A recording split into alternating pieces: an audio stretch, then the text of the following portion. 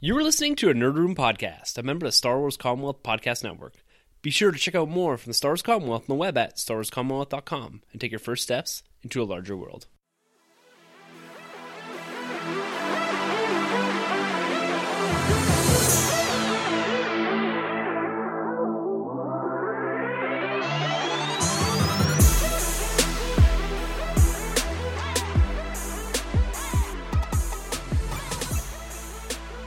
Hey everyone and welcome to the Nerd Room. We talk all things Star Wars, Marvel, and DC. This is episode number 125, where we're discussing Spider-Man Far From Home and giving our thoughts on the future of Star Wars.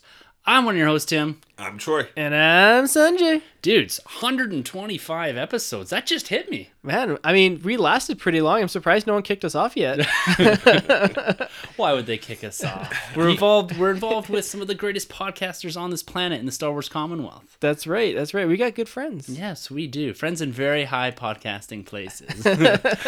Welcome, everyone, to another episode. We're excited to get to all of our Star Wars, Marvel, and not so much DC news this week. We had a big episode focusing on that last week. What's coming down the pike for the DC Extended Universe. Very exciting things over there, so make sure to go check out episode 124. But we're here this week. We are looking forward to some big things coming from Marvel and Star Wars. It was quite a week again in Star Wars news. There's a lot of turmoil, a lot of rumors, and we're going to address maybe not particularly those rumors, but just touching on them and using that as a launch pad to discuss what we want to see out of this universe going forward. I think there's big things for Star Wars, and as fans of that, we're going to have to really start to narrow down our focus because there's a ton of content coming at us, even with these rumors of some films maybe or maybe not being put on hold. And Marvel also hammered us this week with a few insights towards Phase 4. Spider-Man Far From Home, Spider-Man 2, the Tom Holland edition, looks to be getting off the ground in the not too distant future. So Marvel, as they do, they never keep you too far away from their properties, even though they have a massive gap, one of their biggest gaps in between films. We got to wait till March before we get our next Marvel film after next week's Ant-Man and the Wasp. So there's big things for Marvel here, big things for Star Wars, but like we always do at the top of this show, guys, I got to hear, what's your weekend nerd being like? Yeah, man, picked up some movies as I always do. Also, getting on the comics train. I've been reading some Batman, some back issues, trying to catch up. So I'm on issue like 42 right now. They're slowly building towards that wedding between Batman and Catwoman.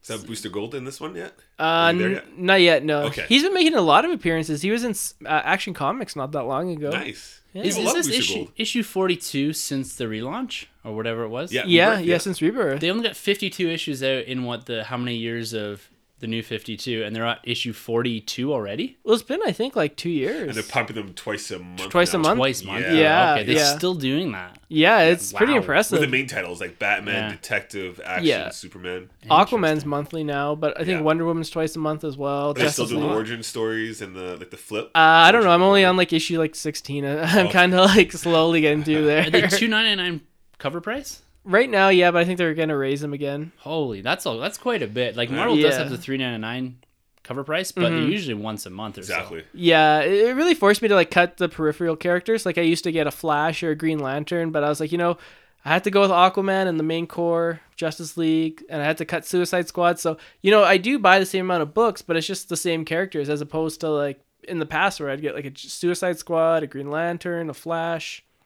Those didn't make the cut. Yeah, I guess they're doubling down on their big characters, but kind of the knock-on effect from that is you're having to get rid of some of the characters that maybe were selling, 10,000 issues a month or whatever, and they're characters that maybe they're trying to push for the forefront, but aren't going to get that traction because everyone's had to shift their funds to double Batman, double Superman, double Wonder Woman. Yeah. So it's interesting, that marketing idea. Because DC is really kind of taking a plunge into do something a little different recently with this 2-a-month thing, this kind of relaunch that they're doing, the focus on quality over continuity, but they're taking a big step into something different, right?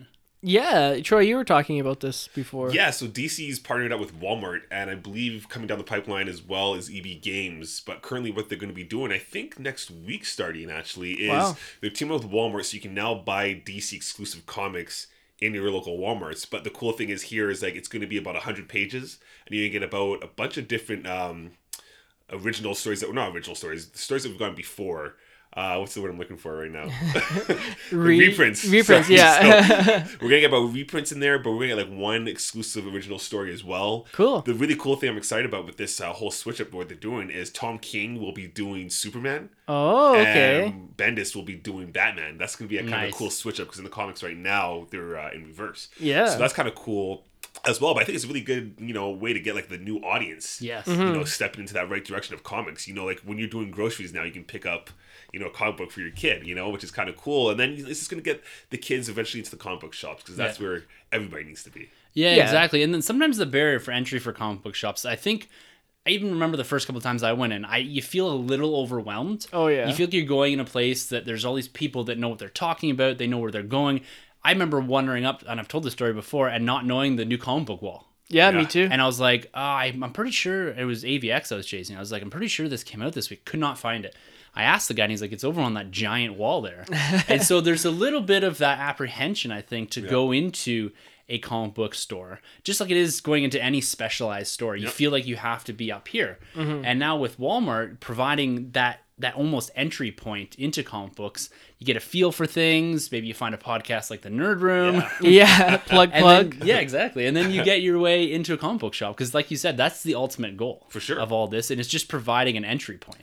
It's just that convenience too, right? You don't have to worry about where do I start. You know Yeah. what to do. It's just boom, you give it to your kid. Cool, there you go, have Yeah. fun. Or not even just the kids. Anybody can really get Oh, that yeah. entry point, right? Yeah, Yeah, and this isn't the first time they partnered with Walmart. For Man of Steel, do you guys remember you could buy like advanced tickets at Walmart?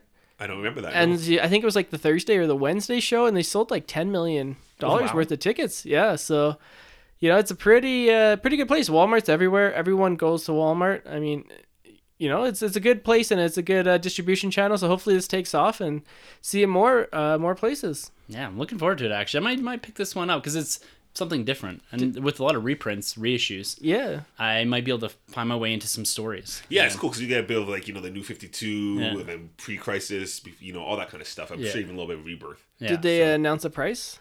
I think it's American $4.99. Wow. But it's 100 pages, right? $4.99 for 100 pages. That's Yeah, awesome. Yeah, it's a Paid good deal. $4.99 for this new Star I know. comic. Yeah, it's huge. How about you, my man? How's this week in comics and collecting? Collecting's been good. I went back to my, Alpha Comics, which is great. I picked up quite a bit of comics there. I finished off 800 and 801 of Amazing Spider-Man. Wow. So salute to Dan Slott, man. He held it down for about 10 years, the longest writer ever to write Spider-Man. Wow. He did some pretty cool things. He gave us like a cool career switch up for Spider-Man, which was my favorite when he worked for Horizon Labs, not when he's like the billionaire Tony Stark. That was okay. But he's done a lot of cool things. Superior Spider-Man was obviously Yeah. a big hit.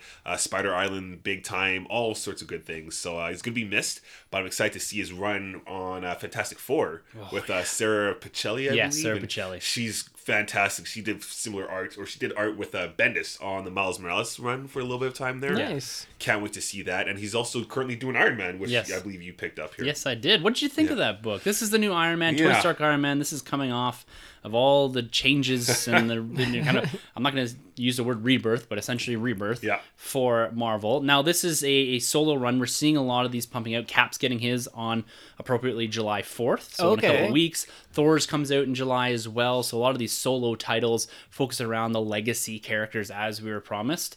But this one came out last week, I believe. Self-Made Man, it's called, part 1. Yeah. What did you think of this book, this new entry for Tony Stark? You know what? I really liked the last Invincible Iron Man run with Bendis on the helm. I thought that was fantastic what they did.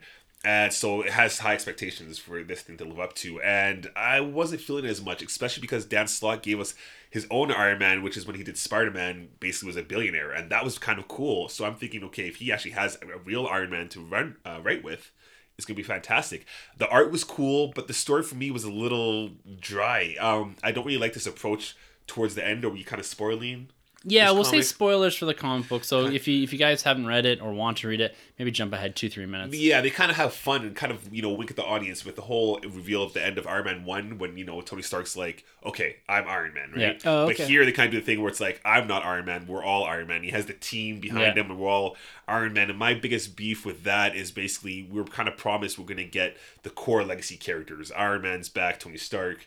Thor is back, the original Thor, and then Captain America. But it seems like we're not really going to just get Iron Man, Tony Stark. We're going to get like a team of Iron Man, and I just want. Give me classic Tony. Yeah. So, and then Fin Fang Foom shows up. That's kind of neat. I didn't really care for his other armors that he used to take on Fin Fang Foom. The Transformer looking one? Yeah, it's kind of whatever. But I really did like the art. I do like the flashback we get at the beginning when he meets his new partner that he picks up. Thought there was some cool things. It's not a bad comic by any means. The jumping off point is kind of weird for me still, because if I'm coming off of Secret Empire, I believe that Tony Stark is pretty much dead. Yeah. Here doesn't explain anything. No, I was looking for that as well. I was looking for that. I needed that, actually. Yeah, I enjoyed the story. I thought it is a good first issue if you had some idea of Tony Stark. Yeah. And the idea of this Tony Stark supporting cast, I'm going to call it, it seems like they're trying to isolate these characters in their own comic books, not having really any reference to what's going on outside. And I think that end, or that nod at the end, was like, this is your supporting cast. These are the people you're going to see in this comic book. You're not going to see... I think Riri might have been in there. No, she wasn't there. Oh, she wasn't there? No. But I think they're saying, like, you're not going to see the other Avengers. These are the cast of characters that are going to be contained in this book. Right. So that's kind of how I took it. So I think it's, if you're looking to get into Tony Stark, into Iron Man, this is going back to basics, more or less, and giving you kind of a cast to work with. So I think it's worth a pickup. Like, this first issue definitely made me want to buy issue number 2. Nice. Yeah. What do you think of the art? I like the art, too. Yeah. With the exception of the 1980s Transformer-looking Iron Man suit, like the big one. It's kind of weird, but other than that, I thought it was a great book. Go pick this up. Nice. And now for my week in collecting, guys. It really had a slow week, but it really picked up today. I went over to one of the comic book shops here in Calgary, and I walk in. I went to pick up a couple of this Tony Stark Iron Man book and a few others that I was a bit behind on. And I walk by and I see a box, a Hasbro box, and it says Star Wars Black Series on it. Ooh. Wave 32 or something like that. So I'm like, oh, okay. I could lick my chops. I'm like, okay, here we go. Tarkin's in there. Yes. So I say to the comic book guy, I said, can we open this? Like, fresh. He goes, yeah. But here's the caveat. If there's a Tarkin there, you can't have it. I'm like, oh, what? Why? And he says, someone's already bought it. Oof. He says, I don't know when I'm getting it, but someone's already purchased it. So he cracks his case open. Weird case ratio. It had the Vader from the 40th anniversary. It had Island Journey Rey in there, but it did have the new 4-LOM.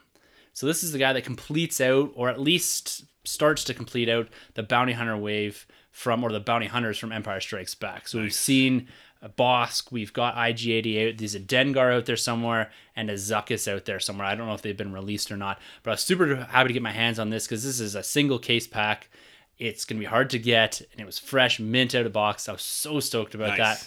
And then the other day, my dude Troy over here, he says, I was looking through Black Series, and I saw the Gamorrean Guard. I was like, the pig thing. Yeah. Is that another name? Yeah, and I was like, where'd you see that? And he's like, oh, at EB. And I was like, dude, if you see it again, grab it for me. So he was going out. He said, I'll swing by, pick it up. He just delivered it to me here tonight before we record. Holy, is this a nice looking figure. Now, this comes in kind of a deluxe box. It's a bit weird. It's a bit bigger figure, a bit thicker. So it's in this bigger box, a little bit more expensive, but the detail is something else. I absolutely love this figure. I'm going to throw a picture up on Twitter here when we're done recording. It's got soft goods. This is going to be a hard one to find. I think it's a bit more of an exclusive. I don't know if it's deemed an exclusive, but my guess at the price point, it's going to be a little harder to find. Now, this is over the $35 rule. Yeah. I did break it for this because I really love this character. Not because they're great in the films, but because it's a big legacy Return of the Jedi character. That's true. Yeah. And I've got the Vintage Collection one up on the shelf here. And I'm so stoked about this, man. So shout out to my dude Troy. Yeah, man. Been out in the hunt there. So That's a good figure for sure, man. Now, speaking of my collection here, we have this video called Peek the Nerd Room. And I just realized I forgot to do something at the end of it. But I did finally film my Peek the Nerd Room video. I took some time out on the weekend. I got everything prim and proper in here, and I filmed it. So grabs, it will be there as you're listening to this episode. I know you've been asking for it for a little while. And for those of you who are new, or those of you that are coming back every week, one, thank you very much. And two, make sure to go check that out. Give you guys an idea. I'd love to hear your comments and thoughts on my collection. I've tried to narrow things down. I've tried to focus a little bit, but it is it's pretty expensive. I think it's a lifelong collection here. You never take it for granted. That's yeah. I want to hear what you guys think about my nerd room. Any suggestions? Am I missing something? So just throw comments on YouTube or Twitter or whatever. I'd love to hear your guys' thoughts. But make sure to go check that out. As you listen to this, it will be on our YouTube channel along with Sanjay's weekly video. Nice. So just type in the Nerd Room Podcast. Nice. I'm looking forward to watching it, even though I see it every week here in person. You know, the one thing I'd say you're missing is where's the Batman? Yeah, you took all my Batman stuff out of here. I know. But I think you still have your Batman v Superman steelbook.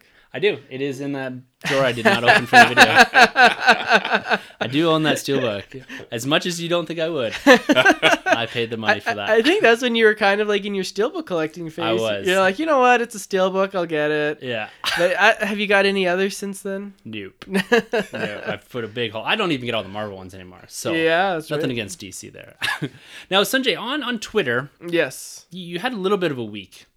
Not like as far as creating controversy or anything. Oh like yeah, that. well I was on Ambien and I shouldn't have. That didn't happen. Yeah. Then all of a sudden the president was tweeting you. I don't know what happened, but he's like following me now. I don't know if it's a good thing.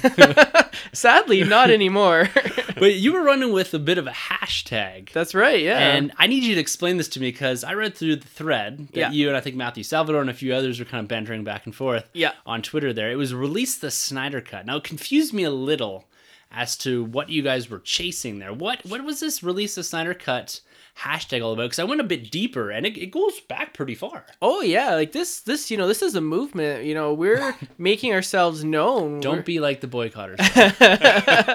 We are much better fans than the boycotters. Ooh, it's out there. You guys play a little more fair, that's for sure. Yeah, all we want is something that has already been done.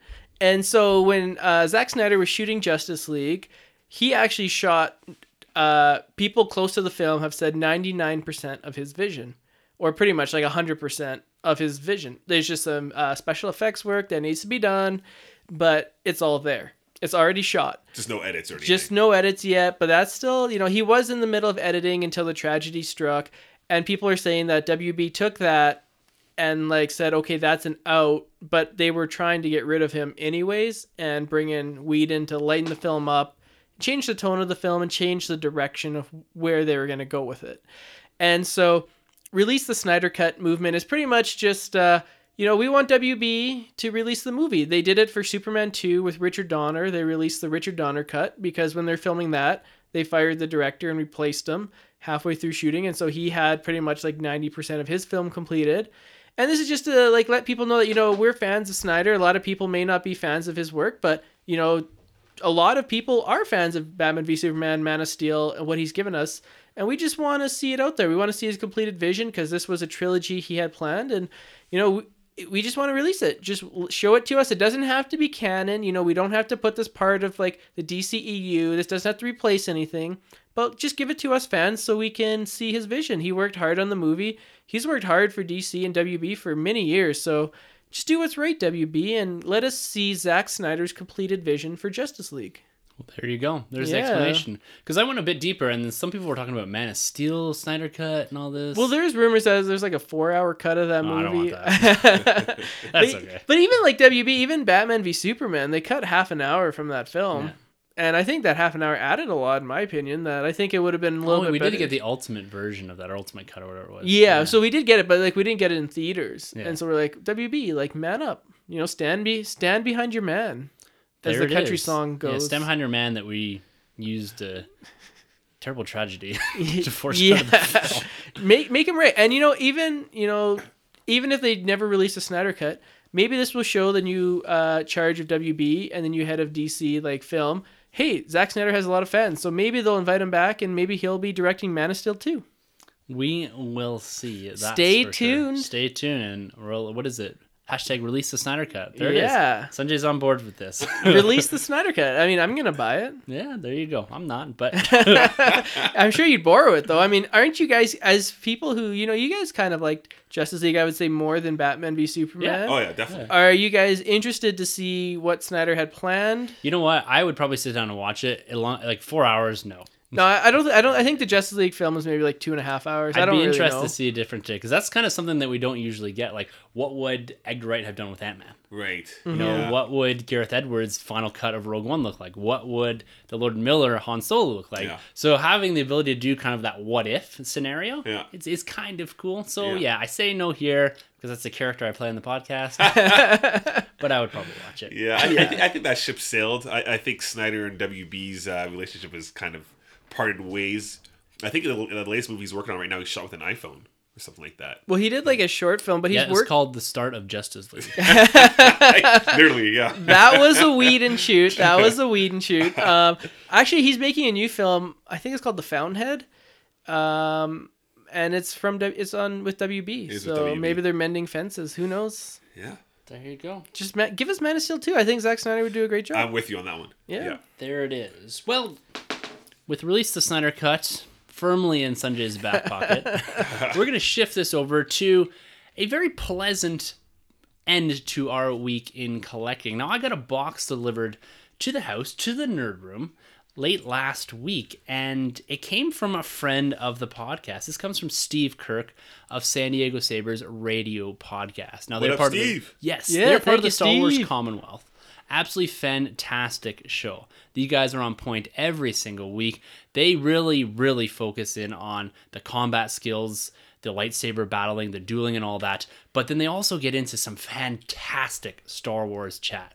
And I love listening to these guys. It drops every single Monday, and they're a riot. But Steve also ventures into a few other avenues of nerddom. Now, he runs Intergalacticon. Now, this is a brand new convention out of San Diego. He runs it himself. This year was the first annual Intergalacticon. And he sent us a package with some Intergalacticon merch. And it comes with a handwritten letter here. Tim, Troy, and Sanjay. Nice loophole with the Chewie outfit, Sanjay. Thank you. You rival Corey himself. Now it's our dude Chop Rules with a Z from Tumbling Saber. He says here, enjoy a few gifts from IGC. Hope you can make it out in person one year. Keep up the amazing podcasting. Long live the Commonwealth. May the Force be with you, Steve. So Awesome. we've got 3 individual packages here. We're going to crank these All open right, now. let's do it. And then we'll throw an image up here on Twitter. But they're little white boxes. And I as love we these boxes. Wow. crack them open here, Oh, we've got this? 3 items in here. We've got a Intergalacticon San Diego beer glass. I will be putting this to use Absolutely. here immediately. Beautiful. Oh, I love print. Whoa. And then we've got some, what are these, stickers? These stickers or these pogs? Pogs? I was about to do some pog challenges Yo, right now. where's your slammer? Yeah. Oh, I think we got a slammer You don't want here. it with me, man. They're stickers, it looks like, Ooh. I think. And then almost like a commemorative coin.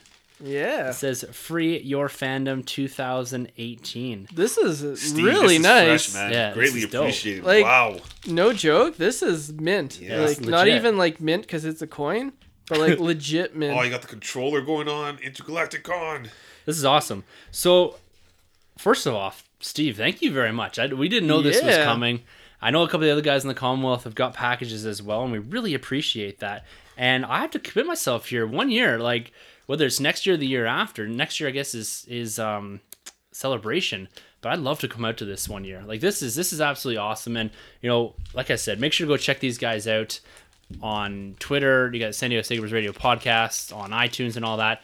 Intergalacticon, he does have a Twitter feed for that. Awesome. So make sure to link up with all that and keep in touch with what's going on as far as that goes next year. Like this is pretty cool. Awesome. This has some weight to it too. This I one. know. Wow. Look at these stickers. This is pretty cool. I've been to San Diego for another convention, but I want to go. We're gonna go. Let's go Yeah. 1 year. The Nerd Room crew. This looks like a very fun time. Yeah, and the nice thing about this, I think it ran the second week of June. And if it's consistent with that, that might be a nice family trip.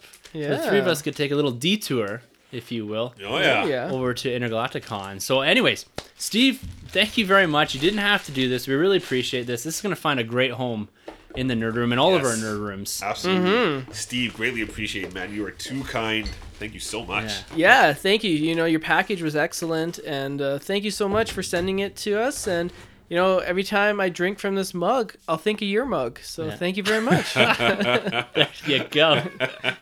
All right, guys, let's jump into some of the news for this week. We're going to kick this one off with the box office. As always, we like to follow this, especially in the summer months when we've got these massive flicks dropping. And we do have our Nerd Room box office fantasy Every pool. time you bring up the box office, it's like 1,000 kicks to the crotch. Yeah, sometimes I like to rub it in. So for those of you that are new, we have this box office fantasy draft that the three of us did.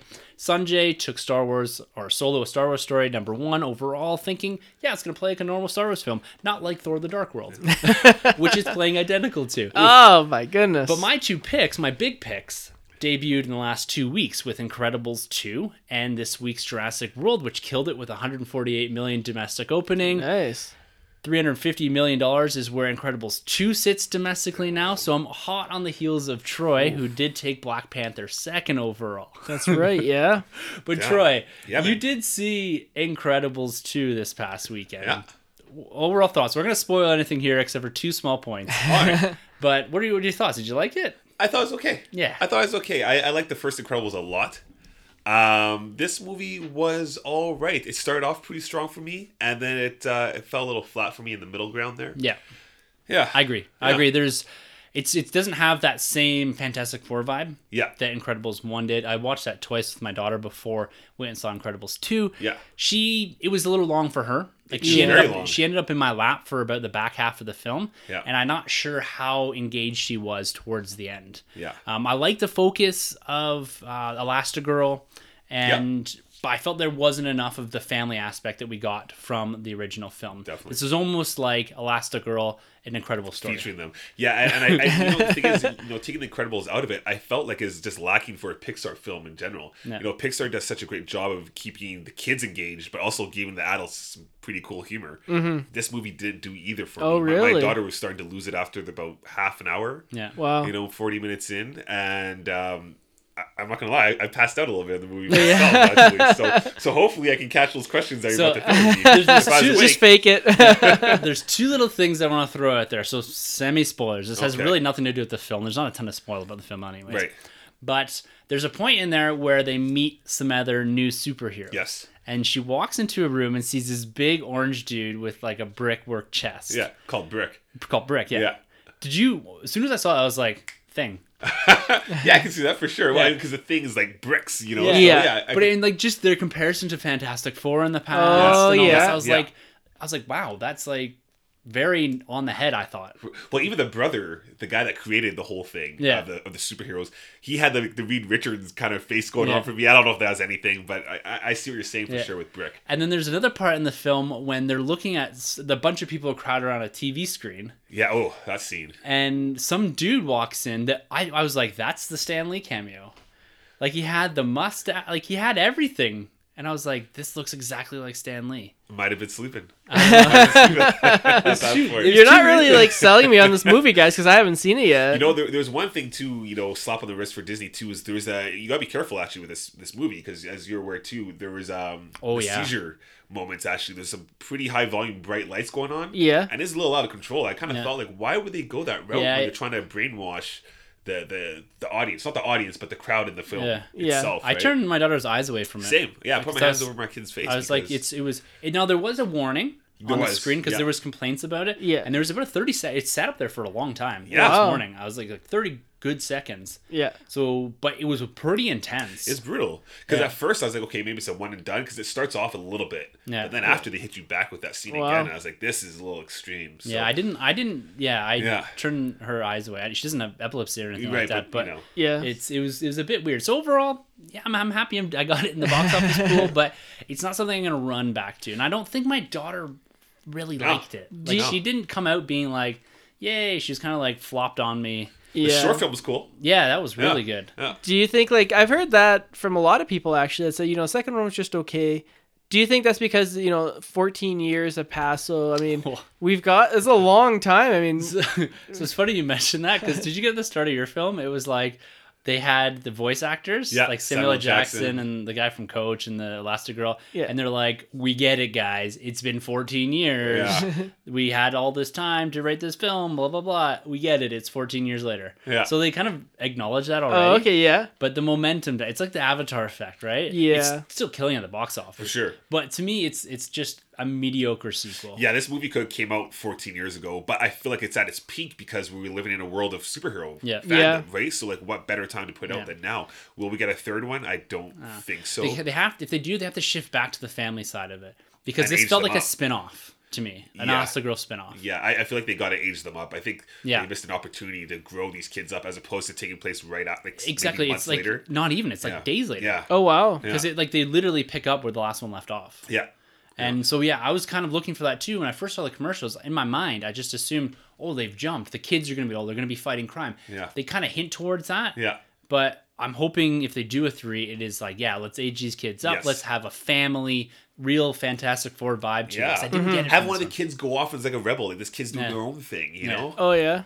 Yeah. We'll see. So. We'll see, yeah. But, do you think, like, that played effect? Like, the expectations, maybe, it's like, it's all, this is like, animation is the one thing that you could do. You couldn't do like another film like 14 years later, like live action, because the actors will change. Right.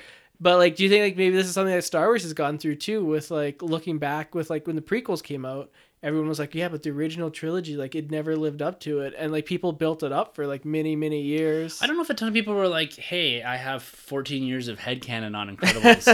I guess that's true. Yeah. This is a little bit different. I will say, like, when I watched it, I was like, this doesn't feel like a Pixar film. Exactly. Your comment actually really hit home with me there about the lack of that humor. Right. I didn't laugh really at all. I didn't laugh much at all. No. And some of the jokes were like, we've heard these jokes over and over again. Really? Some of the timing of the jokes, especially for animation, was just off for me. Yeah, it's a bit weird. But, onto slightly brighter pastures. Let's do it. And a franchise that is often compared, or Incredibles is often compared to, and that's Marvel here. The next big MCU film drops next week, is it? No, the week after. Oh, it's on your list, right? Yeah, it's July 6th. Yeah, it's July 6th next week. Yeah, it is. Oh my goodness. Pretty wild, yeah. Yeah, okay. So we're going to be doing our prelude to Ant-Man and the Wasp. I had this same idea. I was like, oh my god, do we have to do the prelude? I'm not prepared for that. No, so that'll be coming next week as the film debuts, but it did have its world premiere this past week. I think on Monday, last night it might have been, as we record. Yeah. This film does drop on July 6th. But usually they do this world premiere a couple weeks before, and this is when we get the general thoughts or the first reactions via Twitter and other social media outlets. And overall, for this film, we've had quite a bit of promo for it. They've really hammered the marketing machine post-Infinity War, got this all in the consciousness of the general population. Yes, there's another Marvel film coming, but it's not really tied inherently to Infinity War. That's been driven into people's skulls. But the general thoughts coming here are tons of fun, great sequel. Visually, it looks awesome. The villain is really cleverly done. Overall, very positive reactions here. People saying Marvel is 3 for 3 this year. It's Black Panther, Infinity War, and Ant-Man and the Wasp. All three very different scales, and all three, one is the big event film, one is the new entry, and one is the sequel to one of the, I think, the lowest grossing MCU films of all time. Still one of the good ones. Yeah. But this looks like it really puts the Wasp center stage. So there's a lot of kind of hype around that. There's hype around the comedic end of it, swinging to the other side of things. So are you guys, of course you guys are, but how pleased are you to hear that this film is doing well or seemingly going to do well? And does this change kind of any of your perception going into the film? Nah, man, it pisses me off. Marvel can't get a rotten movie. I mean, here I am sitting with, no, I'm just kidding. This is on your list. You're rooting for this one. Yeah, no, I'm just playing. Yeah, no, I'm excited for this film. I've heard good things about it. I heard we got another good villain, or a couple good villains in this film, which is always good. I'm hearing more the director, Peyton Reed has obviously like full control of this film, as opposed to last film is like a little bit more 11th hour type thing. Yeah, so this time we really get to see him do his thing. So that's pretty cool always. I'm excited to see Paul Rudd. I think he's hilarious. And I like Wasp. I love this actress. She's been killing it. I've always liked her since Lost. Yeah. And I can't wait. She's awesome. She's great. She's great in the first one. I liked her a lot in the Hobbit series. I know a lot of people didn't like the Hobbit. I did. And I can't wait to see what she does. Yeah. She's not aged a day. Not a day, right? Well, her and Paul Rudd. Like, I don't know what they're sipping out of. But well, same with Michelle Pfeiffer. Yeah. She still looks like she's like 30 years old. Oh, Catwoman. Yeah, all forever in our hearts. Yeah, I echo the sentiments. Ant-Man to me was my favorite comic book movie of 2015, the year it came out. So, it beats some like high movies on there. So I'm really excited to see this. I have it in my box office pool. I need to right the ship. I think this one could be a surprise hit. I took it because I was banking on that Infinity War like spillover. Yeah. People are still high from that movie. They're like, we're gonna go see it. And they want to see more MCU, and people say, an end credits scene ties directly into Avengers 4. Yeah, Feige said this is a direct lead into, kind of in a weird way, but it does tie to it. So, that's going to get people excited. And I think if this movie came out before Infinity War, it probably would have done maybe half the business it's going to do now that it's come out after it. Yeah. I'm pretty confident this is going to break 100 million this weekend, or the next weekend. That's big. I think... Well, here predictions? We'll do our predictions next week in the Prelude episode. But cool. Just for some context, the first film did $57 million in opening weekend, which is, I think, the smallest. Because it's an ant. Yeah, they're really tiny. I wasn't even shooting for a pun there. This one they're saying in the 70 to 80, I think, right now.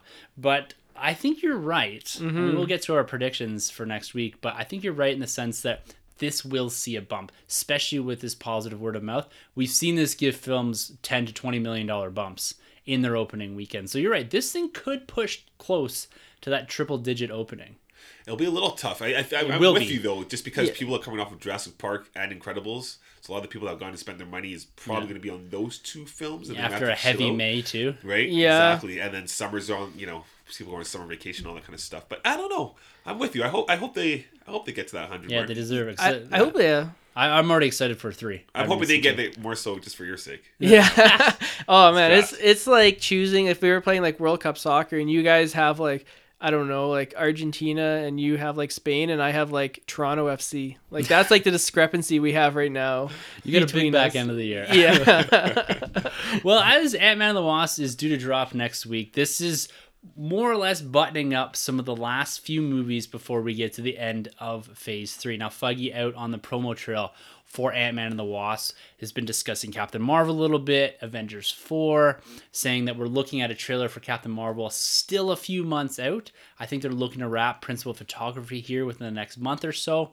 And he's also saying that we're not going to get an Avengers 4 title until after the debut of a Captain Marvel trailer. Now, we're likely to see, or not us to see, but to hear about a Captain Marvel sizzle reel of some sort that will probably debut at D23, if they're doing that this year, or some sort of convention. Now, they're not going to SDCC 2018, which is kind of a disappointment, but look for Phase 3 to really start to take shape here and really get our last pieces into place before actually seeing the films over the next couple months. Because what's also been happening in the background here is Phase 4 is starting to shape up as well. Now, Guardians of the Galaxy director James Gunn posted on Instagram and Twitter that he has submitted a script for Volume 3, which is pretty exciting. They look due to start shooting probably sometime early next year.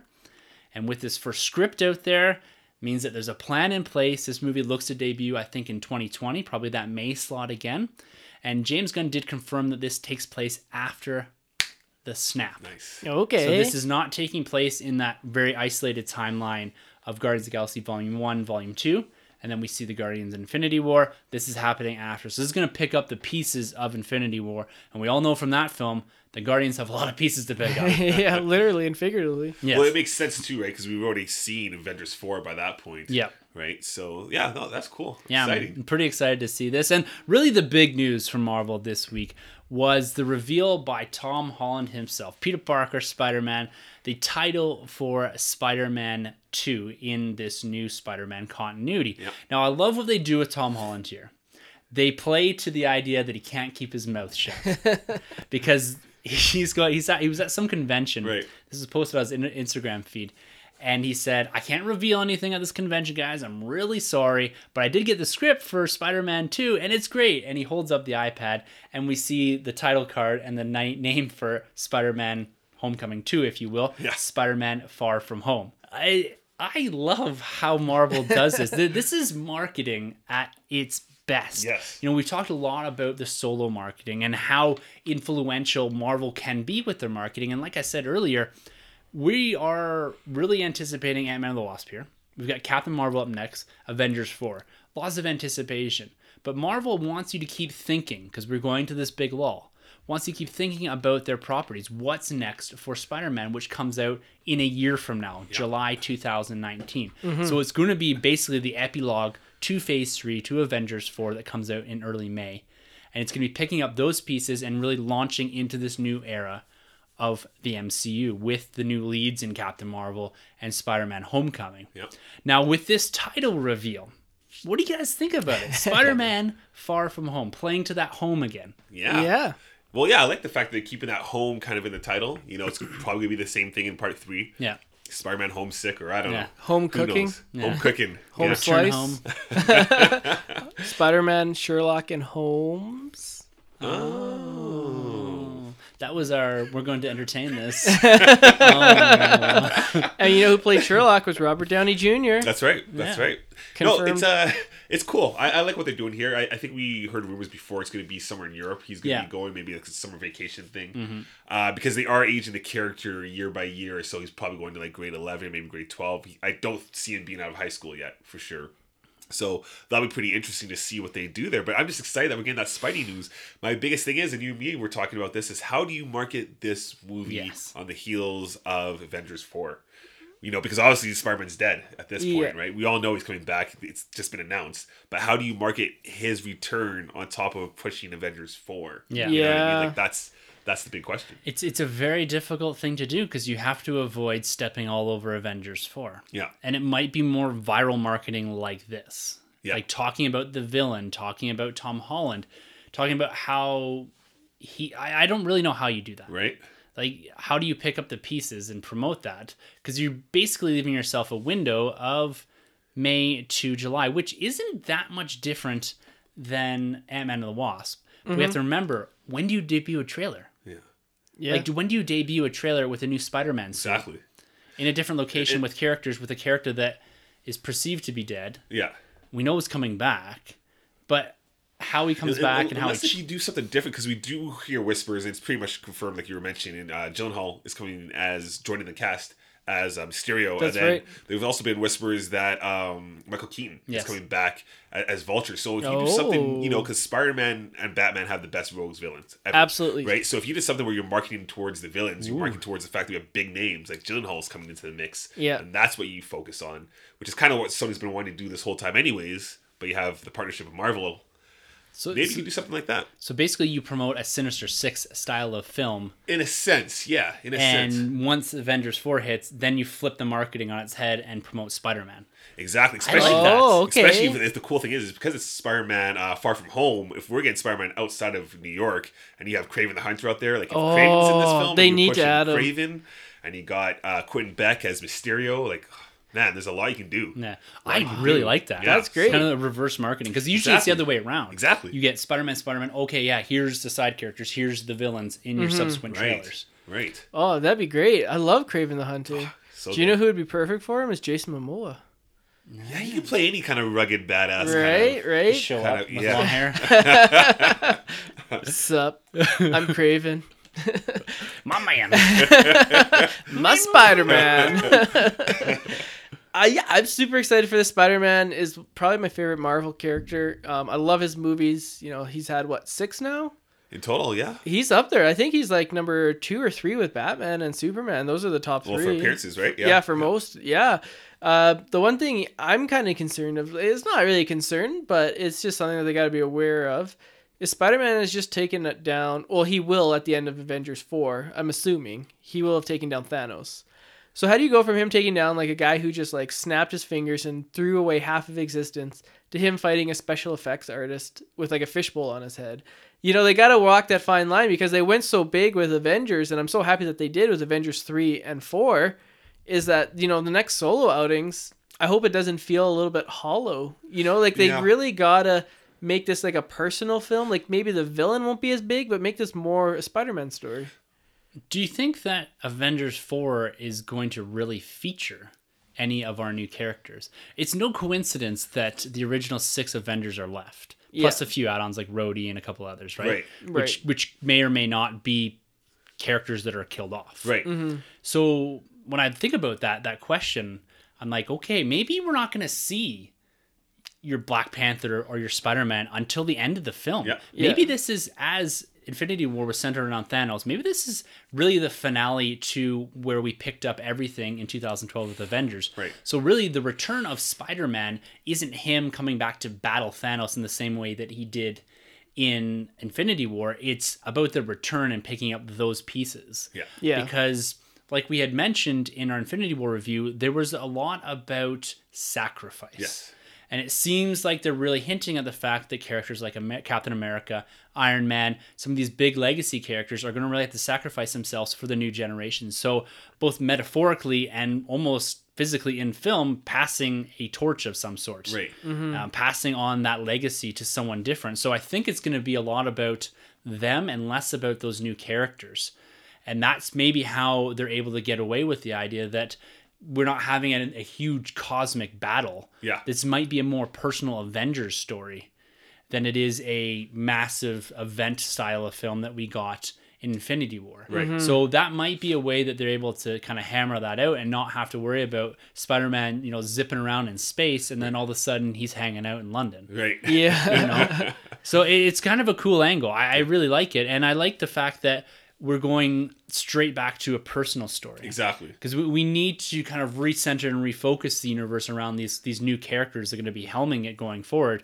Because we can't just have these big things. We can't be escalating everything. Yeah. Like we got to have another slow burn, whether it's the Skrulls, the Secret Invasion type thing, or whatever. But we need to reestablish these characters and have the ability to have these solo franchises without asking, like, why doesn't Spider-Man just call Iron Man or Black Panther or something? Exactly. You got to take them out of their element, out of their comfort zone, and do something different. Hit them off guard and have these stories evolve in like a day or two, so they don't have the convenience of saying, dude, just fly over and help me out. Exactly. Like, this guy's crazy. So yeah, well, and it's like the comics too, right? You got to bring it back to the basics after these huge events, and nobody better to do it with than Spider-Man. He's still a kid; he's still learning how to be Spider-Man. I did hear that I believe the original costume designer from Homecoming, she won't be returning, but she did hear that the costume in this one will be more to its traditional Spider-Man sense, not maybe necessarily in the design, but the way it functions. Cool. So I have a feeling, like Tim was mentioning there, Spider-Man's not going to be asking for help or receiving help from like guys like Iron Man. He's going to be growing into the suit more so himself, like more of like a step into manhood. So he'll be more of that independent Spider-Man that we know.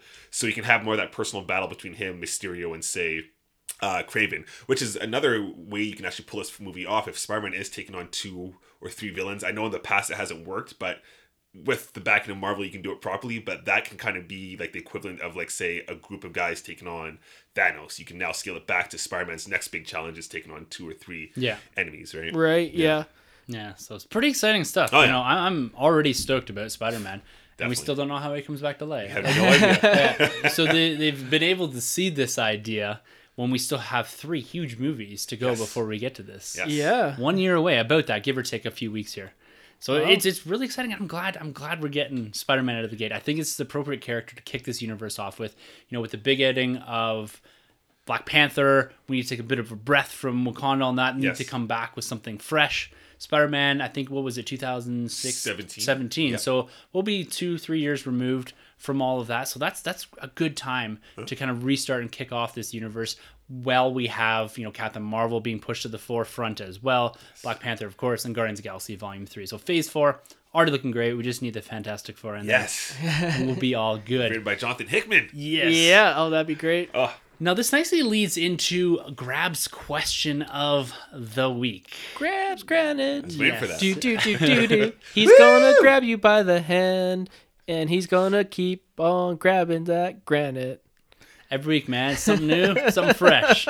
Only for you. Just comes off the top of my head. By request. He's gonna grab you.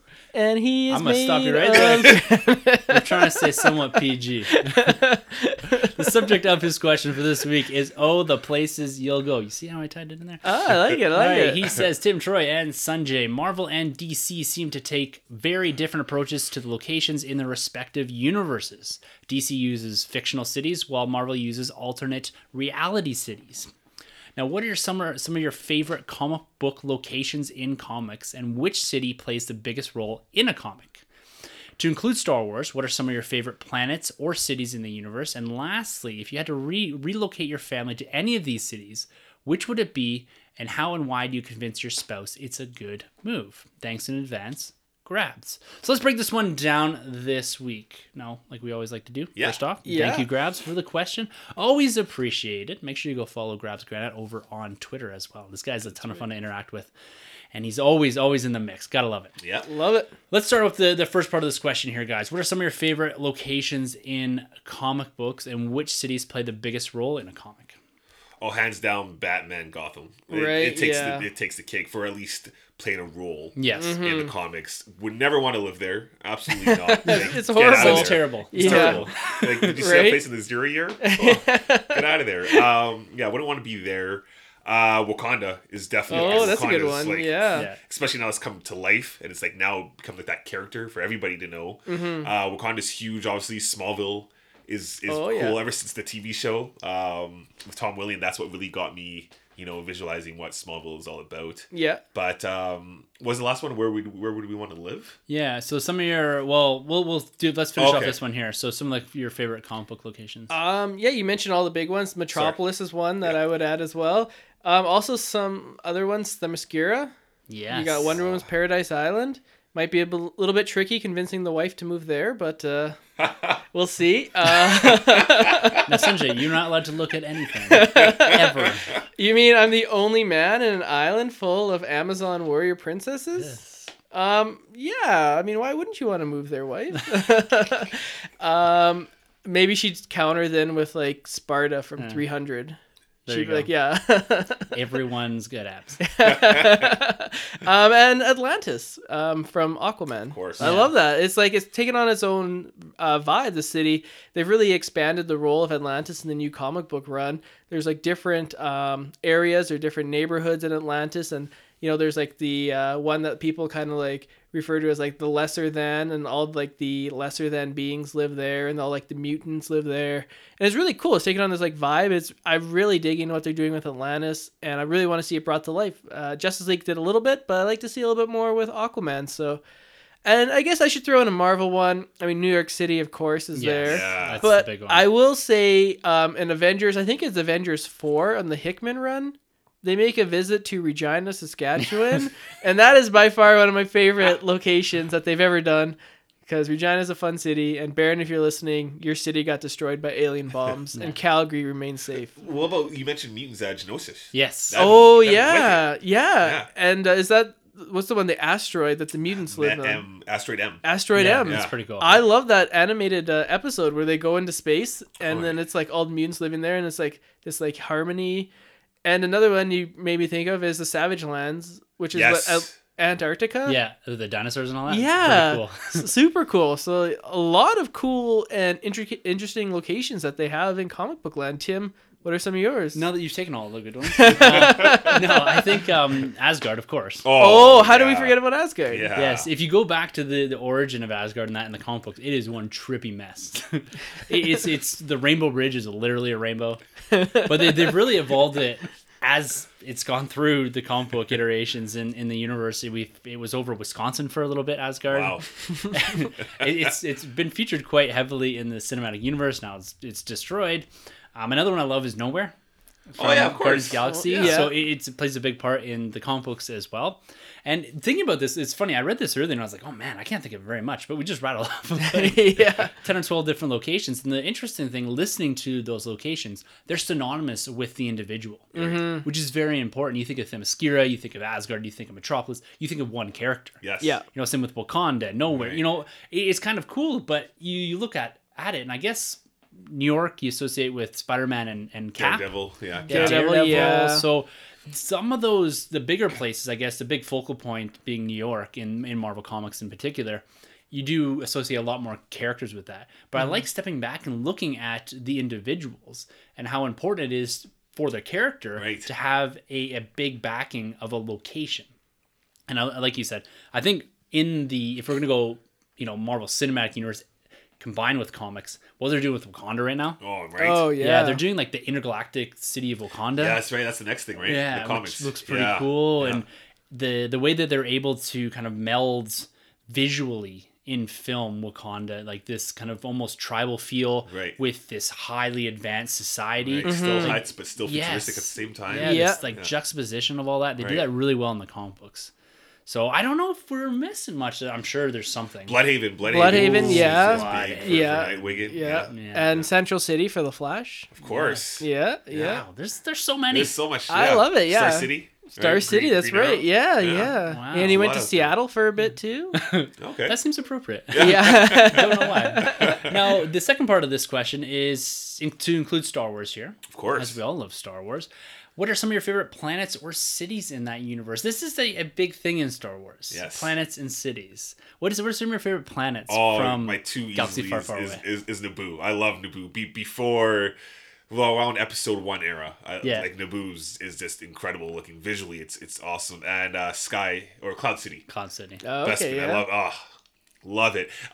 Little quick thing actually. Speaking of Bespin, I've been playing Battlefront 2, and there's a level when you go to Bespin Cloud City, and as you go in there, you always see the clouds, but as you go in there, you actually get to see the cool space whales from Rebels, and I've never seen them outside of Rebels. So to see them look very cinematic and real was like something else. You're in an X-wing and you're flying beside these things. Nice. So, anyways, I just want to give that a quick Nice. Is Naboo the underwater city? No, that's I want to don't tip my tongue. It's a Gungan city. Yeah. Oh no, I forgot that. Jeez, I'm testing you guys. You don't know the city. It's Jar Jar history, so nobody cares. I thought that was pretty cool, like the underwater stuff. You're sensing a theme with me. Another Star Wars city I really love is Canto Bight. Oh, you're killing me I'm here. just kidding. I just want to see your reactions. I'll love this one in.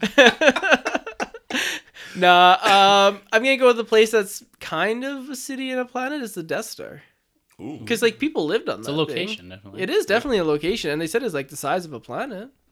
Yeah. I just love the design of it. It's so cool and so iconic. Yeah. And to see it, it's just awesome, and I just love all that power. I know all that raw power, and it's true power. Right, I can't believe you didn't say this one. What about Mustafar? It's not somewhere I'd want to go. No, it's some of your favorite places. Definitely. Most places I'm thinking are quite inhospitable. With Mustafar, I love Hoth. Like Hoth is I think in the original trilogy, it's not. It's visually stunning because of what they do with it. Because they basically said, "Oh yeah, you think we did everything in space because it's easy? We're gonna do everything in white snow." Right.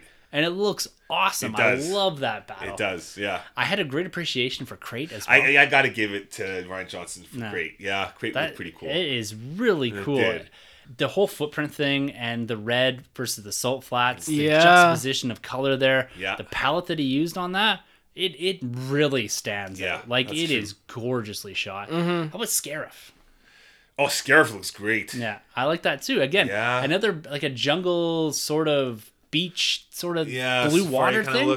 It was really cool. That was really cool. Now, some of the visuals we didn't get in the film, the stormtroopers kind of walking through the water. Right. I love that from the promo art. We didn't quite get it in the film. I think it was cut. But then you have to go back to classics like Tatooine, like Mos Eisley Spaceport. Oh man, the hive of scum and villainy. Return of the Jedi, obviously. We're Endor. Yeah, of course. Yeah, of course.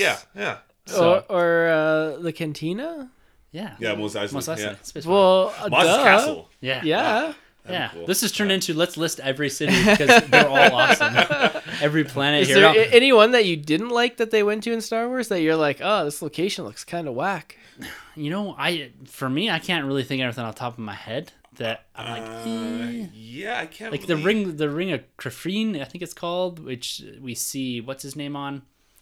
Cassian Andor is pretty cool, and then you've got the Lemieux, Jedha. Jedha's awesome. Ilum would be cool for the kyber crystals alone. So good. That'd be pretty neat. Oh man, there's so many good planets, so many good locations, both in Marvel, DC, and Star Wars. But let's get down to brass tacks here, guys. If you had to ask and pick up the family, what planet would you be going to?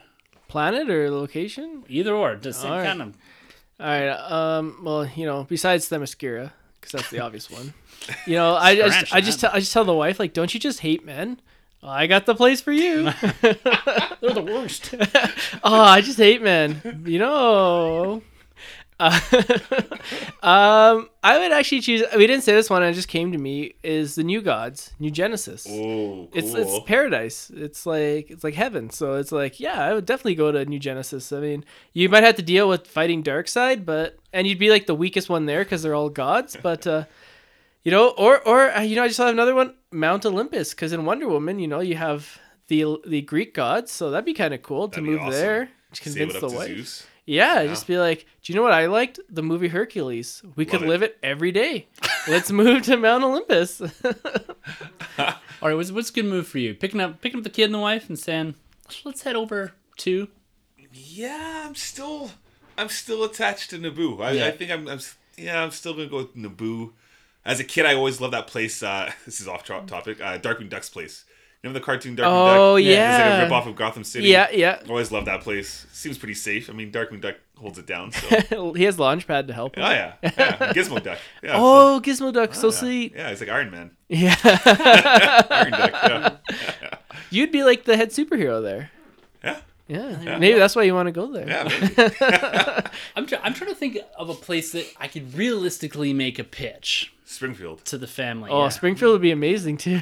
Like, what would I say to get my wife to move to a place like, I don't know, Naboo or New York City Marvel style? Yeah. But it's always getting blown up. I don't want to go there. I can't get my family. I think I'd have to go with Asgard. Okay, yeah. I'm thinking the pre-destroyed Asgard in the MCU. That's right. How do I convince her? Look at this beautiful place, landscape. You can watch plays. Yeah. Dying Loki. Drop their Odin on her. This is your birthright. Yeah. Give her that double T. Yeah. You got Thor walking around shirtless, just having baths in the open. Yeah, that's a win-win. I think I would choose Asgard. I don't really have a pitch for her other than the fact that I could say, look, Hemsworth. Yeah. Oh, great. We lost all three of our wives to Asgard now. Thanks a lot, Tim. No problem. We can go hang out on Mustafar. Once we found out from Charles Soule how he got that castle. A pretty badass place to live. Yeah. All right, Grabs, we've got to take this question probably not in the direction that you thought, but that's why we love doing them. Gets us outside of that box a little bit, and we thank you, and we look forward to next week's question. Now, picking up on some of those Star Wars threads, we're going to sorry, before we continue, just like to say, Grabs, make sure you drop us your favorite places that you'd like to go and where you'd like to live. Exactly. Yeah, give up the goods, man. Yeah, stop holding out on us. You're not just the question master, you're also the answer master. Yeah. Is that a thing? Knight of the Commonwealth. Right? Yeah. All right. Now, yeah, he's Sir Grabs now. Yeah. Yes, Sir Grabs. You forgot about that. All right, let's jump over into our last kind of bit of news for this week, our last focal point of news, and that's Star Wars. I'm going to kick this one off with a bit of Thrawn. Now, a character that has got a lot of face time in recent Star Wars canon, in novels, in comic books, as well as in Rebels. So we've seen him in quite a few different mediums. And we're going to get a second novel from author Timothy Zahn debuting on July 24th, 2018. Nice. So there is a brand new cover for it. On the original cover, we do see Thrawn and Vader. This is a story, Thrawn Alliances, about the two of them completing a task for the Empire. So both of them have to work together, which is pretty cool. We haven't seen these characters together really at all. I was expecting maybe something in Rebels, but we really didn't quite get there. But the really cool thing about this that was just released this past week was an excerpt that I didn't read from the book and a SDCC exclusive cover. Now, on this cover is what really made me jump. And you being an Anakin guy, yes. I don't know how you didn't just fall over. So the cover on this reveals Anakin Skywalker looking like Hayden Christensen from Revenge of the Sith. Yes. And we have Thrawn on here looking quite different than he has in the past. He looks to have his Chiss gear on, his army gear from prior to his entry into a galaxy far, far away proper and the Empire itself, which is chronicled in the Thrawn book.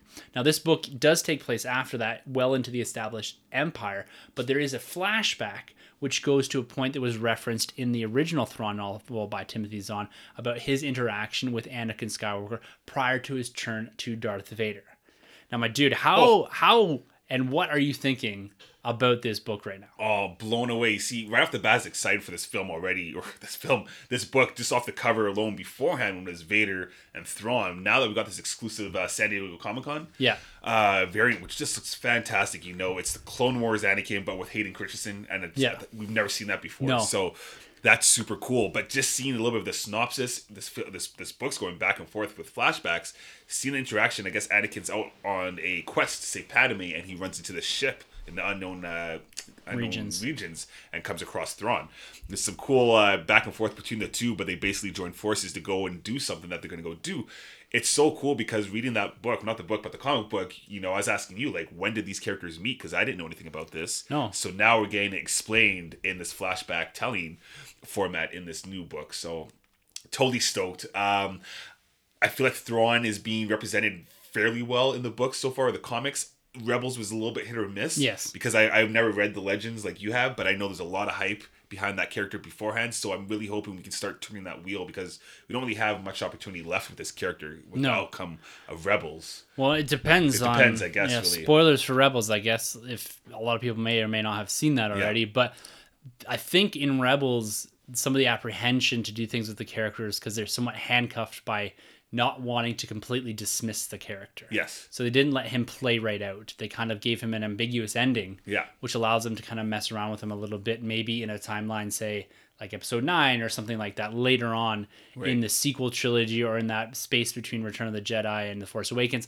It seems like they have bigger plans because they continue to really focus in on this character. Yes. And he's been a fan favorite of mine since I read those books. Now, I didn't read them in 91. I probably read them in early 2000s, but I've loved this character since then. I love what they did in Rebels, and seeing this, and I've done the Thrawn book. I'm reading the comic books right now, and I really enjoy everything that Timothy Zahn's doing. This is going to be a really fantastic book, and the fact that we're getting a little bit more insight into that Clone Wars era Anakin, and this it was just an offhanded reference in the Thrawn book. It was like, oh, Anakin Skywalker. I know who this person is. A lot of people's interest, though. I'm sure people are dying to know what happened between those two. Yeah, and given his deductive abilities, we're meant to presume, I would think, that he knows who Darth Vader is. Right, much like Tarkin kind of did in the Tarkin novel. Right?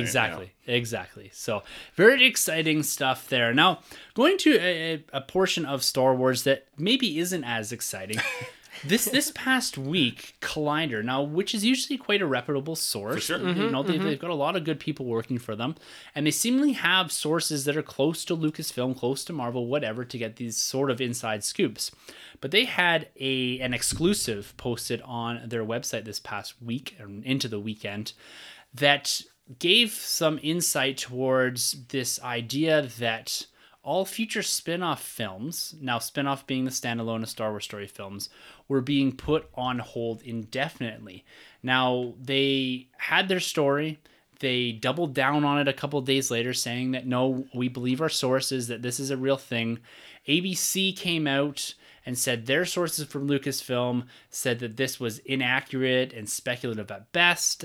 Anthony Breznican, who is someone that's close to Star Wars, he does a lot of the EW writing for Star Wars, so all those covers, all those big articles that you see, he's the one that writes them, compiles them, puts them together, so he seemingly has sources as well. Guys from Making Star Wars had some input, Jason Ward over there. So everyone was kind of throwing their ideas into the hat about what this was. What did this mean? And ABC kind of took none of this is real. Right. Collider was the sky is falling. What are you guys' thoughts on this? Like, do you think we're kind of somewhere in between, that they've taken a step back given Solo's box office performance here? Now, we've chronicled that quite a bit on the podcast here. It's landed at about $202 million domestically. Probably not going to move too much further from that. So that puts it in that Thor the Dark World kind of domestic haul. The international is a different story, though. $350 million internationally. Or, sorry, worldwide. Not internationally. Yikes. So you're looking at like just over $100+ million internationally, which is nothing.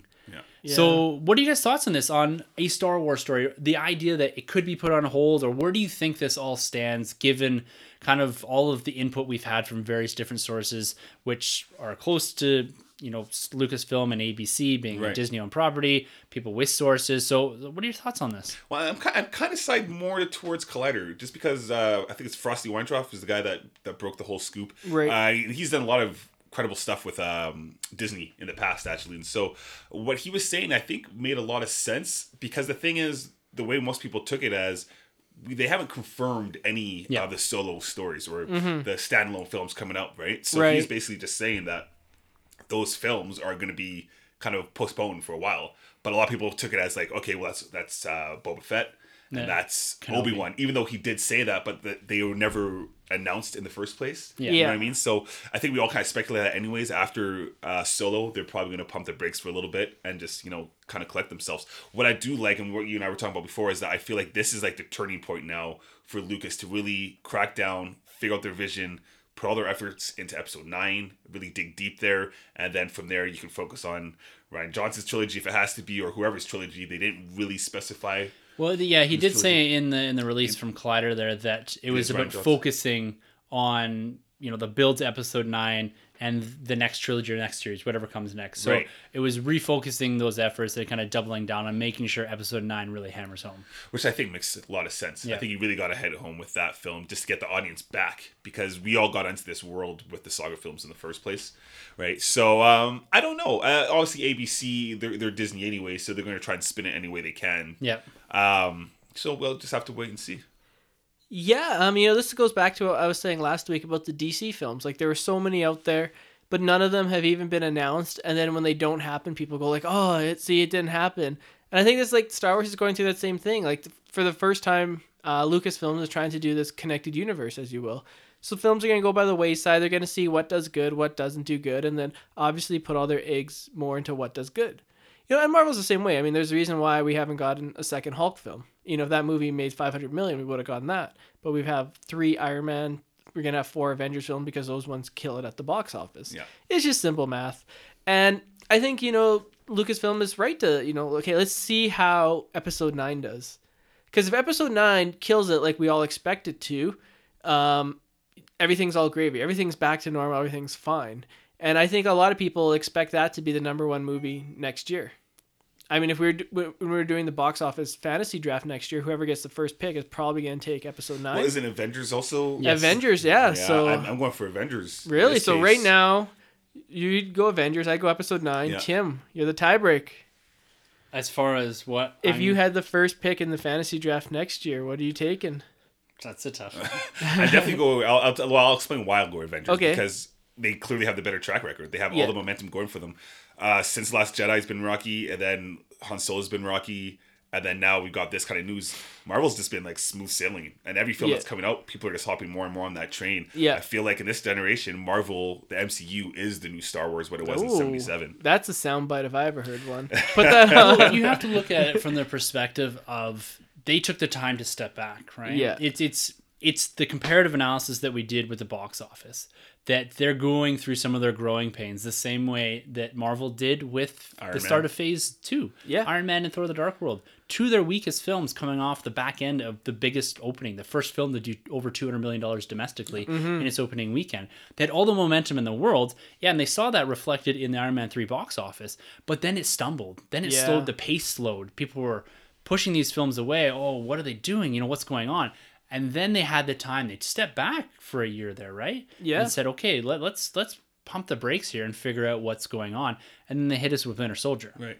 So you have to think that they did have the momentum of Star Wars. Yes, we have 40 years of Star Wars here. But they hit the ground running and tried to treat this more like the Marvel Cinematic Universe after almost 10 years. Yeah. With the expectation that because we have the Star Wars brand on it, therefore that will translate into money. Right. Yes, the film, the Solo A Star Wars Story was fantastic. I really love this thing. Love it. Me too. The marketing wasn't there. No. At all.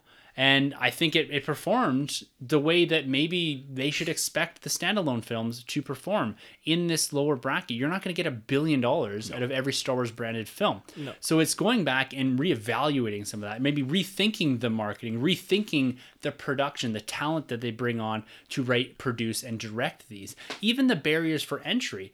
You know, we had a long discussion a couple weeks ago about the international market and how poorly Solo, a Star Wars story film, did. I think personally, like I've said for the past 5-6 weeks, whatever it's been, this film performed below expectations, those very lofty expectations, but maybe in line with what the expectations should have been domestically, like an early phase 2 film. But when you look at it internationally, that's where the problem is. Yeah. So whether they shift focus on marketing out there or they shift focus to provide a lower barrier for entry for countries like China, who have become this huge factor in Marvel films globally, like to the point where they're pulling in not quite as much domestically, but they're a huge chunk of the overall haul for this film, doing over $2 billion. So I think this is the right move, is stepping back and just saying, all right, we're not canceling anything. I'm a little bit more on they're not canceling anything. They're just maybe putting things on hold. It could be something as simple as, we were thinking about doing 2 movies a year. We're not going to do that anymore. Right. We're not going to put out a Solo or a standalone film.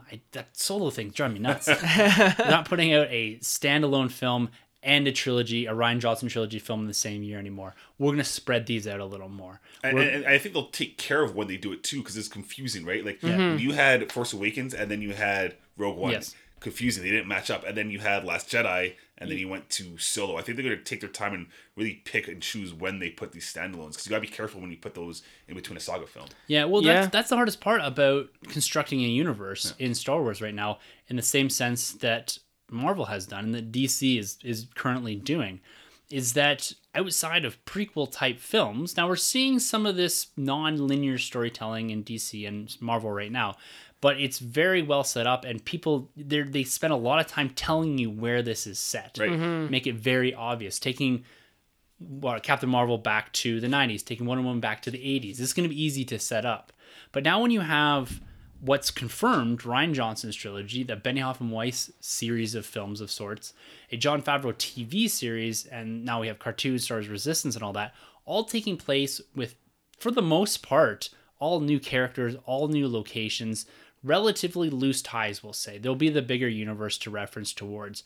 But what this is pointing you towards is that exact thing, that they have to think how they market these things now, how they make it feel like a cinematic experience and not throw so much out there that we get, I'm not going to say fatigue, because that's not the right word, but we're having a discussion before the podcast about Marvel's Netflix series. Yep. Something that we watched religiously when they first started coming out. I found myself not even paying attention to them anymore. I did not watch Jessica Jones. Yeah. I have not watched Luke Cage, which dropped this past week, both season 2 on both of those.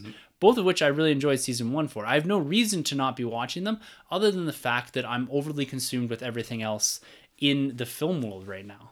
I don't have the time to do that. So that's what I kind of want to talk about here, is taking this idea, this future of Star Wars, whether it's the standalones, what it is in here, and talking about what we personally want from that. Because I think no matter what happens here, whether they put them on hold for a little bit, whether they rethink them or rethink the marketing strategy, we're going to get them eventually. You know, they could slide Kenobi on to the streaming service. They could do whatever, Boba Fett could just be a bounty hunter film. Exactly. Featuring Boba Fett. So to me, it's not the sky is falling, Star Wars is done or whatever. Like, look what we've got confirmed already. Yeah. And the unconfirmed things are like Fett and Kenobi.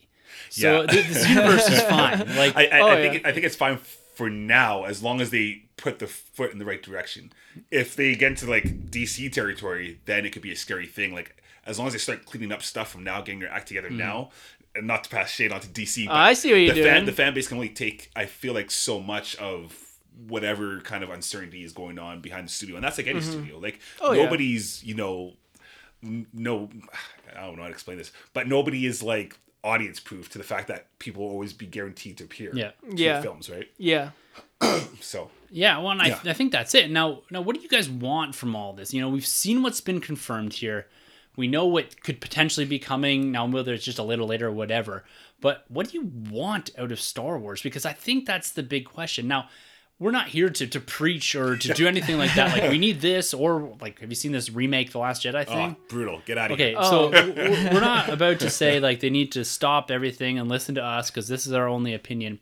But as fans, you know, with all this content coming, like, what do you want from this stuff? Are you guys going to choose silos like we've talked about in the past? Are you going to just stick with Benioff and Weiss or Jon Favreau and maybe consume some of the other films as they come at you the same way that we're doing with the grander MCU? Is that, yeah, we'll get to Luke Cage and Jessica Jones eventually, but it's not top of my priority list. Yeah. When you look back a few years ago, if you had said this, it would have been like the first thing I'm doing. Yep. Mm-hmm. But now I'm thinking maybe it's a little different. Like, what's your thoughts there, Troy, on how this universe is evolving with the content that we're going to eventually get? Well, I think one thing which would be clear, and I think would be great, not just for the general audience, but for like the hardcore fanboys and fangirls, is to put a closing chapter on some of these sagas. So, for instance, this time frame between episode 3 and 4 needs to be done with. Like, we spent so much time between episodes 3 and episodes 4 that just needs to be cleaned up so we can just get like fresher points into the universe going forward or going way back. But I feel like we keep spending so much time back here,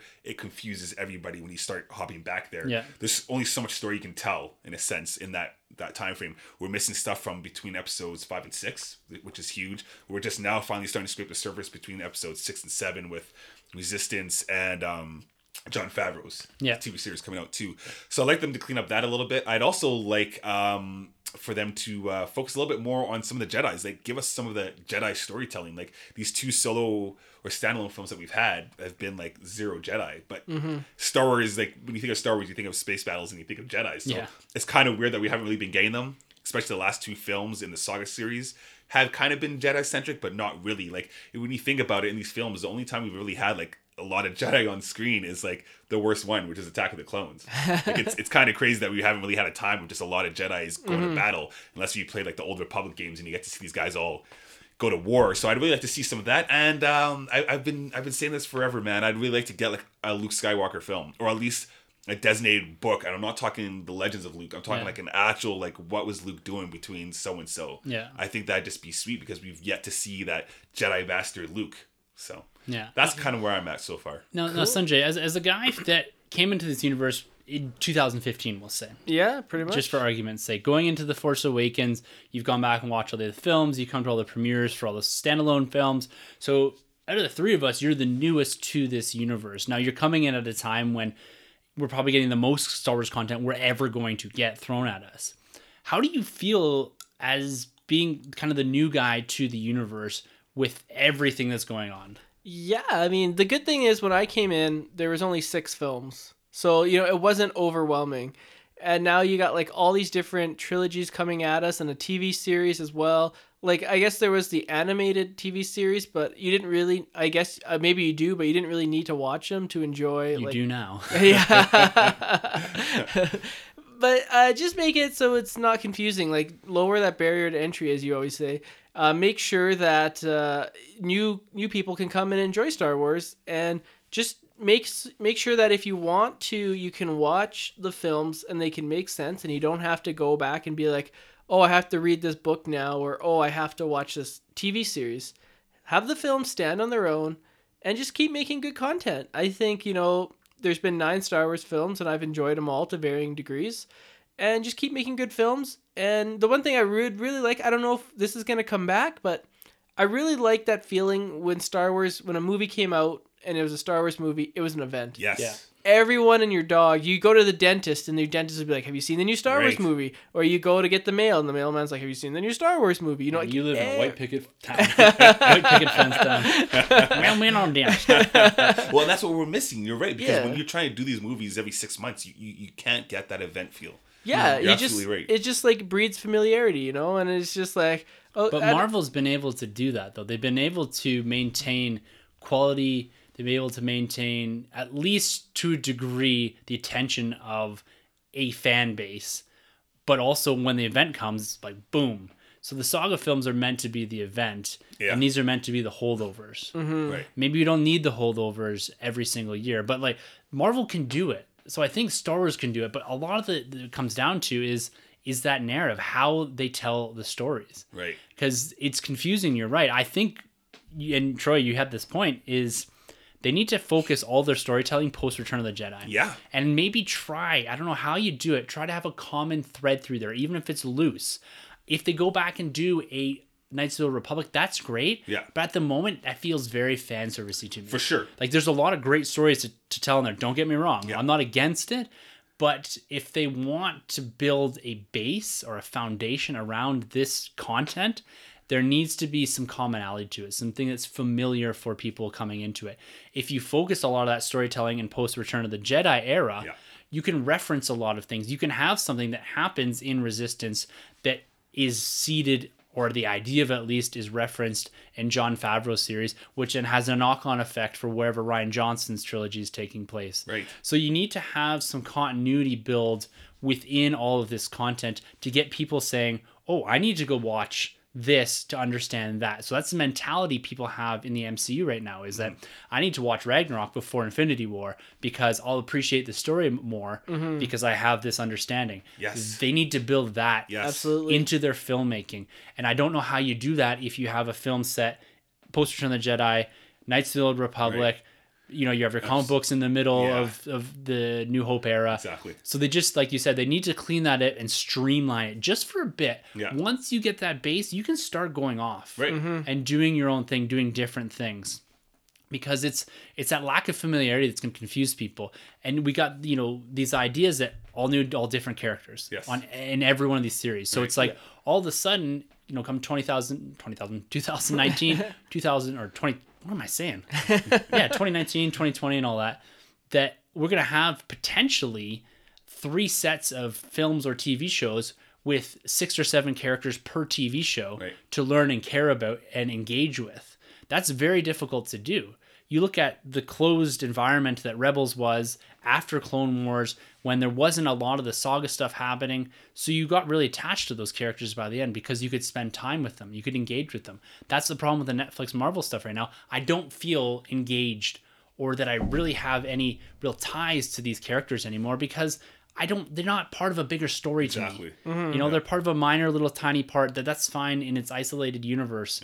But the fact that there's no knock-on effects outside of that, I struggle with that. And so the time I want to put into it is minimized because I want to focus somewhere else. Yes. Right. So I think overall that they can be successful, and I'm really excited for what's going on. I don't think the sky's falling. I think the standalone films will go ahead, but it's a good time for Lucasfilm. It's a real pivot point, like you referred to, Troy, for them to step back and think about how this universe needs to roll out in this new era once they get past the sequel trilogy, Rey and Finn's and Kylo's story here, and how they really run with this, because that's going to be the difference maker.